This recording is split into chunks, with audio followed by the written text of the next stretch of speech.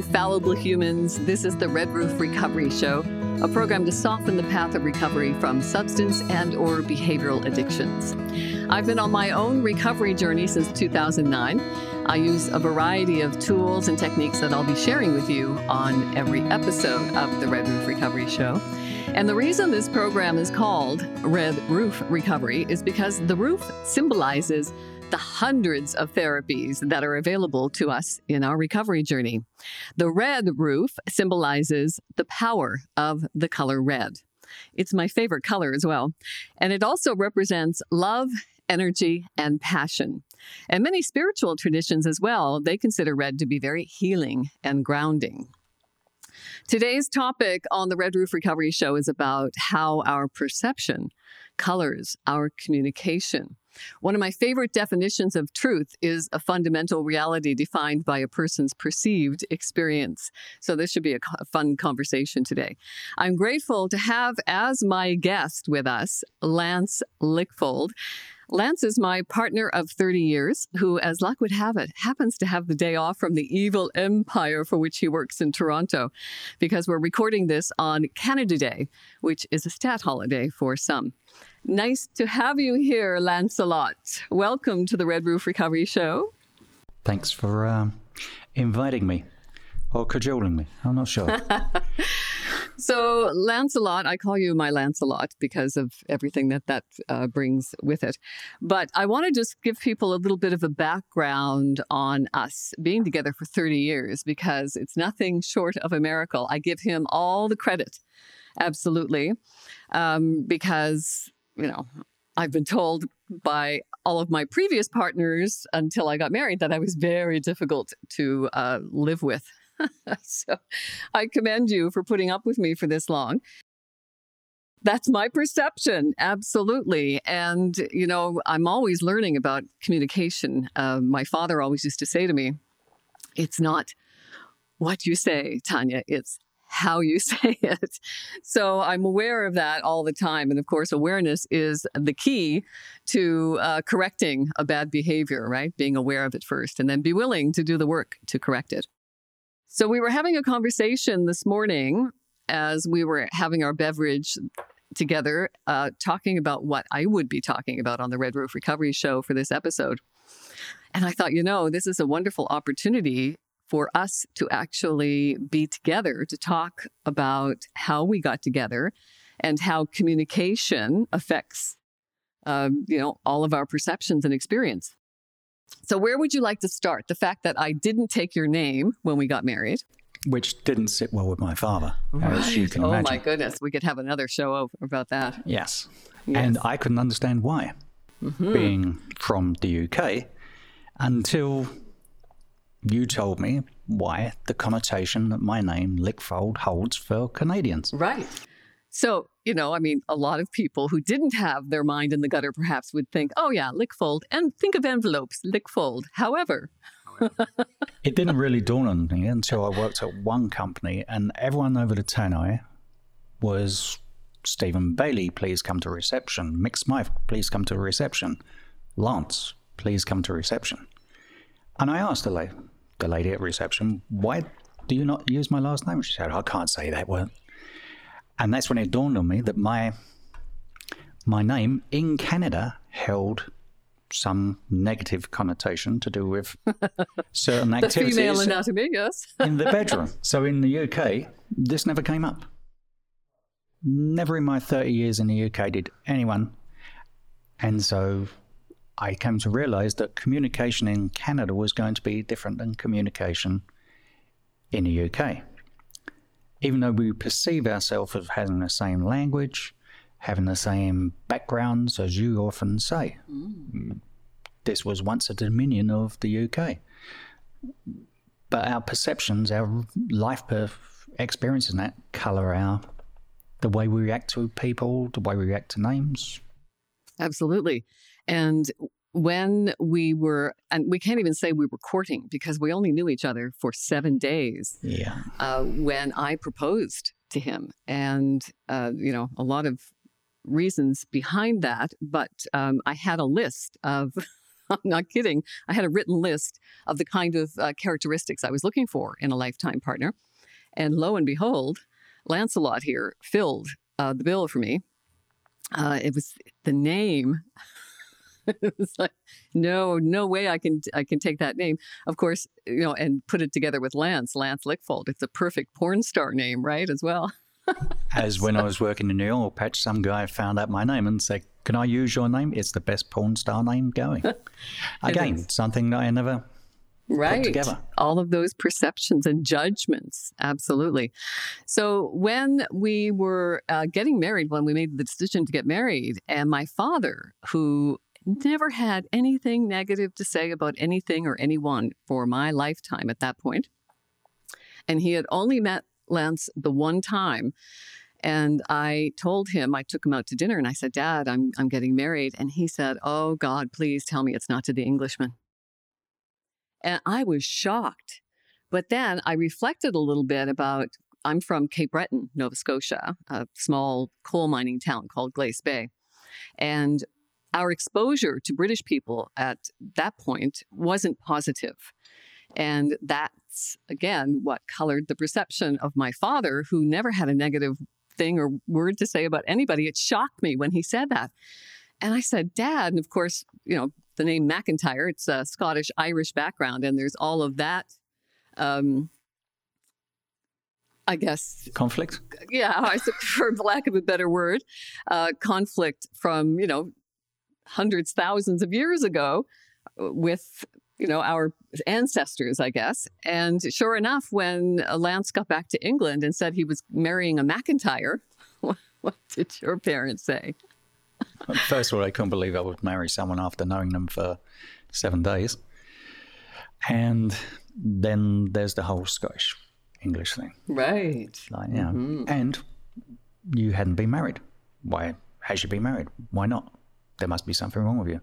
Again, perception that where I came from, everyone got married young. I come from a very working class, as you all know, background in Essex in the UK. And everyone that I knew, if you were married at 25, you'd left it a long time. So for a woman of 30 years old, never been married, no children, what's wrong with her? That was their question. Again, perception and trying to communicate there was nothing wrong with you. You just hadn't met the right person, you had a career, things happen. But that wasn't in their scope of knowledge. Right. And then the other judgment that comes with having made a choice early on in my life not to have children. Mm-hmm. The judgment that came with that, because your family was all about family. How could a woman possibly not want children? What's wrong with her again? Yeah, there's a perception. And your perception of me being a reason we're still together, I was married before. I have 3 children, 8 grandchildren, and I was married. And she left me for someone else. So for her, I wasn't that great. So your perception and her perception are 2 totally different things. You come from different spaces. You're wrong when you say it's all me. It's a 2-way street. Well, again, that's a perception that you have, communicated to me quite often, that it's a wrong perception. And I appreciate that. But for sure, you are the most considerate, patient person that I know. And I attribute those qualities for sure for going a long way to tolerating sometimes my, headstrong type A personality that, sometimes it's my way or the highway kind of attitude. Yeah, but it wanes after a while. You're very, as you put it, Scottish. The instant, and then it's gone. Mm-hmm. So. Which is why I always suggest that when you're heightened emotionally, oftentimes I was self-medicating those heightened emotions with drugs and alcohol. So now that I'm not using drugs and alcohol as my anesthetic through which I endure the operation of life, I find other ways to self-medicate that with cognitive behavioral therapy, rational emotive behavioral therapy, motivational enhancement therapy. I mean, there are literally hundreds of things that you can use, but I think key is being aware of the behavior first, and then having, as you know, my mentor, I talk about him all the time, Dr. David Burns, who has this book, Feeling Good, the New Mood Therapy, the Clinically Proven Drug-Free Treatment for Depression. I highly recommend this. It's helped me a great deal. It's my other Bible. And he followed up with another book called Feeling Great. So I encourage you to check out Dr. Burns, feelinggood.com. He is one of the pioneers in the development of cognitive behavioral therapy. And I love him dearly for his work. So just to review the principles of cognitive therapy, according to Dr. David Burns, our positive and negative feelings do not result from what happens in our lives, but rather from our thoughts about what's happening or what has happened. So, for instance, we just have moved from one city to a town, and we had a tenant living in the house, and she left the place in what I considered to be inconsiderate. I mean, it was just left in a tip, I thought. But that's my standard of what I would do, how I would behave if I were leaving somebody's property after having rented it for a year. I wouldn't dream of leaving it in the state that it was left. However, you are wonderful to counterbalance that judgment in me by saying, it depends on your point of reference.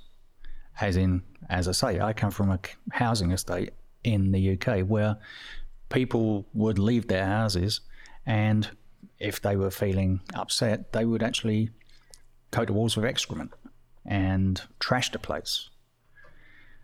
Moving out, people used to leave basically anything they didn't want and take anything they did want, as in light bulbs and stuff like that.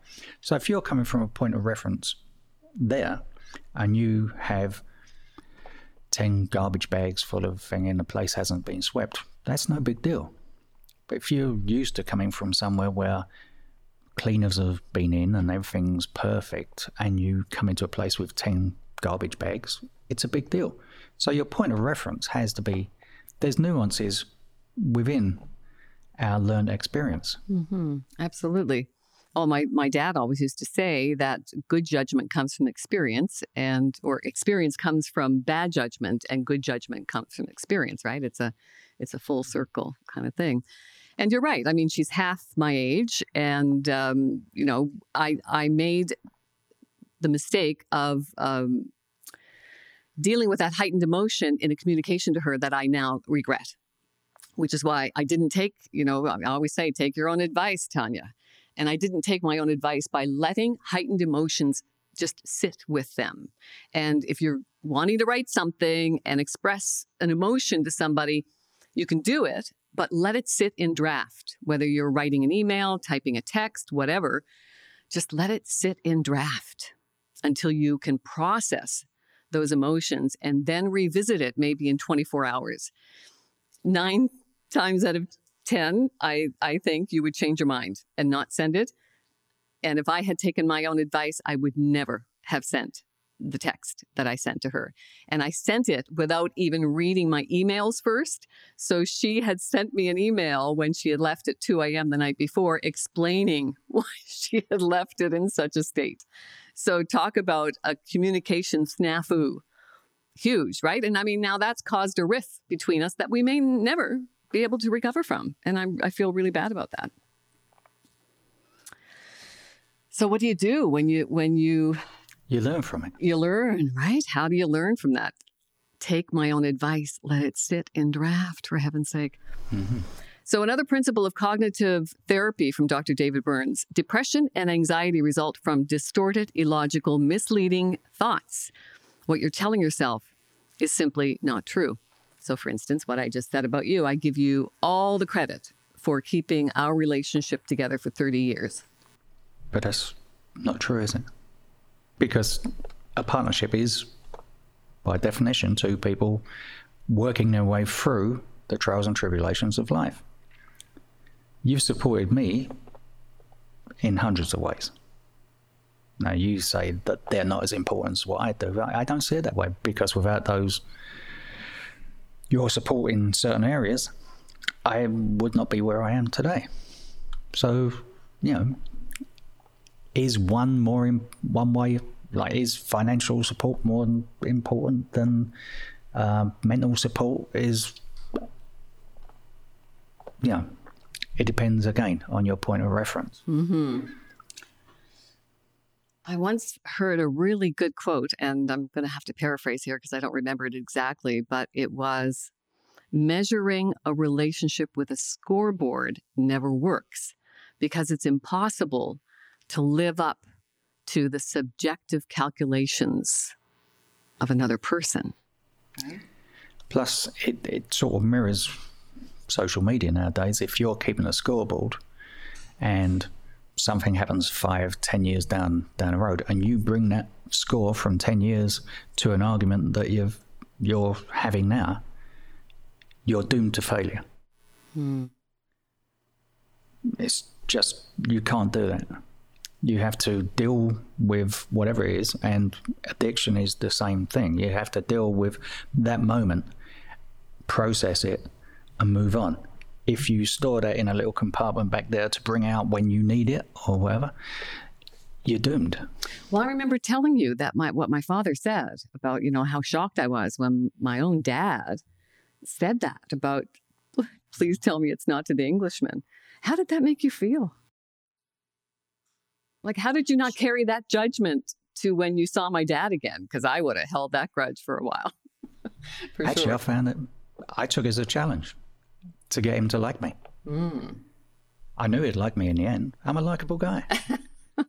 Where do you get that confidence? Where does that come from? I don't know. I don't know. You were an athlete when you were younger. Perhaps, I was very much the mindset of athletes, I find, is different. I think maybe because of the camaraderie, you have to get along with people. But don't forget, when we met, I was an introvert. I had the internal confidence, but I would never do this. Never. It's only the last 5 or maybe 10 years that I could actually sit, not only audio, but visual as well. That was so far out of my comfort zone. Even standing up in town hall meetings at work and bringing up certain situations that I could never do it. Walking into a place, when I was younger and we'd go to nightclubs, I'd been divorced, I was the oldest person, and we'd walk into nightclubs and I'd look around and all my younger friends would be 5 paces behind. And I'd say to them, why? Why you? And they said, because you walk into a place like you own it. Now, some people find that threatening. Some people find it endearing. Again, it depends on your point of reference. But there was an internal confidence that I like me. I think that's the... Yeah. Well, maybe you should write a book about how we can all get there without drugs and alcohol, because I know lots of people who would walk into a room like they owned it, but they were, most of them were dealing with a substance use disorder. Well, the brother next to me, the younger brother, he was the most liked person in the pub where I grew up. Everyone liked Rick. But Rick couldn't walk into that pub without at least 5 shots inside him. He didn't have a self-confidence in people like me because I'm likable. He had to be gregarious, and the only way he could do that, because our family tends to be introverted. Both my parents were introverts. He needed what we used to call Dutch courage. And he'd take 5 shots and then he'd walk in and do the whole, hi, how is everyone? So I can understand why people go down that road. If you want to be liked and you don't feel like you're going to be liked, and a substance loosens you up, I can understand the pull of that. Well, they call alcohol social lubricant for a reason, right? This is true. The third principle of cognitive therapy from Dr. David Burns: when you change the way you think, you can change the way you feel. And this can usually happen rapidly and without drugs and alcohol. Changing the way you think can change the way you feel. Do you believe that? Definitely. As you know, I tend to get little bouts of depression. And there's no rhyme or reason for it. There's no catalyst. It's just what I think about my situation, as you put it, the evil empire, where I do not enjoy working, but they pay relatively well. And certain social situations that I can't change, and instead of dismissing them and say, well, I can't change any of this, and I let them get on top of me. So changing your mindset certainly changes outcomes for you, I think. Yeah. So did you have to change your mindset around that confidence, or you didn't really answer the question about where that confidence came from, especially because you were raised by two introverts? My father, he had a saying when he was younger, and as I worked for him, I realized that he didn't really believe it himself, but he instilled it into us kids, was that no one's better than you, but you're no better than anyone else. We're all the same. Whether you've got $2 billion in the bank or you're sitting on the street, we're all human beings. So if you look at it as a level playing field, because most of our insecurities come from not within us, as in I'm not good enough. It's I'm not good enough for you. Well, you actually, I think, said that. You were Very feeling much so. a little self-conscious around who you perceived to be. Yes. Friends who were, how did you kind of categorize that? I was working in Germany and we were corresponding, and you said to me, oh, I was out last night, and you went through the list of people who were there, and they were university professors and well-known musicians, and I was just a guy from Essex who was a mill rat. Hadn't read a book back then, didn't think I was that smart, and I communicated to you, I think this may not work because I will not be able to swim in the same pool that you seem to be swimming in. Wow, that's powerful language. Yeah. And you said no, and then and don't forget, I hadn't been exposed to people who had higher education, who were managers, people like that. I'd never been exposed to these people. So my point of reference was that these people were really, really smart, and I wasn't that dumb. I was confident that if they met me, they'd like me, but could I converse with them on an equal level? I wasn't sure. So where did the confidence come from? Where did you become more sure that you could play on a level playing field, if that's... I think a lot of that comes through age. You have more life experience, you meet more people, but I think the big one was when we moved to Spain. And I was the project manager dealing with people who could afford multi-million dollar yachts, who ran big companies, and you'd have to deal with them. And they were extremely good at making money. But when you actually converse with them about other things, they weren't that smart.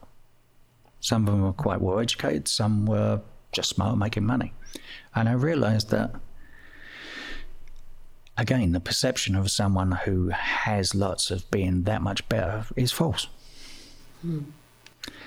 So I was moving through age and meeting more people to actually come to this conclusion, but that just expedited the fact that I realized that people are people, and you meet people that you don't like because they're not nice people.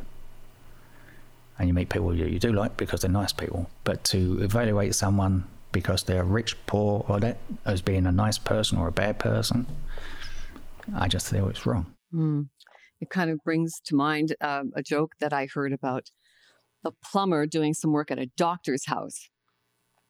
And he was just finishing up when the doctor came home. And he said, "Oh, you're just in time. Just finished up, and here's my invoice." And the doctor looked at it and he said, "Oh my God," he said, "I'm a doctor and I don't make that kind of money." And the plumber said, "Neither did I when I was a doctor." I love that joke. Oh, Lancelot, thank you so much for being here with me today. I really appreciate it. And thanks for putting up with me for 30 years. It means a lot. Thanks for and putting up I'm with me. happy to say that after 3 decades with you, not only do I still love you, but I still really, really like you. I think that's a big key, liking the person that you're with. I mean, we can all love things that are not good for us, as you well know. Mm-hmm. Absolutely. And thank you for hanging out with us for 30 minutes of your time. I'm very grateful to have found Team CBT from my mentor, Dr. David Burns, a clinically proven evidence-based program created by Dr. Burns, who is a pioneer in the development of cognitive behavior therapy. And Team CBT, CBT being cognitive behavior therapy, uses a detailed format of techniques and tools to reprogram our core beliefs that are contributing to things like habits, addictions, illnesses, and various brain disorders. I'm going to do some shameless self-promotion now. I've authored 2 books now in honor of my philosopher dad. The first one is Mindful Wisdom from My Philosopher Dad. They're both available on Amazon.ca too, by the way. It's a tribute to my father. He raised me and my baby sister as a single father back in the 60s. And my philosopher dad taught me that the transition to adulthood can often be a bumpy ride. We are essentially really just psychological children, right? Trying to fill emotional voids that were not fulfilled perhaps while we were growing up or otherwise. And we're dealing with social and cultural conditioning that's always demanding that we behave a certain way. We watch, read, and listen to messages from mainstream media telling us that we're never good enough until we go out and buy something or take something to feel better. And we're living in an economy right now that perpetuates slavery to work and debt. I wrote Mindful Wisdom from My Philosopher Dad to offer some mindful wisdom to navigate this often mindless maze of life. And my second book is called Daily Wisdom from My Philosopher Dad. It was self-published in 2021, and it was my way of dealing with my own anxiety around this pandemic. The Daily Wisdom book has been inspired by a few things, from my desire to make my first book the beginning of a series for my philosopher dad. He's an extraordinary man. He was. Rest in peace, Daddy. He deserves a legacy of greatness. And if I can do that for him, then it's been a good life purpose for me. And it's also come from my daily readings that motivate me to continue on my journey of recovery from drugs and alcohol and a few other unhealthy addictions. In 2009, I made my decision to make better choices to live a sober, healthier life. And then a lot of the daily reflections in my Daily Wisdom book come from my philosopher dad, as I said, single dad, and also from Dr. David Burns, feelinggood.com. Can't recommend him enough. My hope is that you will not only buy my books, but that you'll also take a few minutes every day and contemplate those daily wisdom messages. And then maybe write your thoughts and intentions for the day. The power of words is powerful, and the power of the written word is quite often magical and transformational. I'm your host, Tanya McIntyre. And this beautiful theme song that you're listening to is Greatest Bravery. It's from the CD titled The Master Key, and it's from my friend, my mentor, a very talented singer, songwriter, musician, artist, Russell Allen Scott. Thank you, Russell.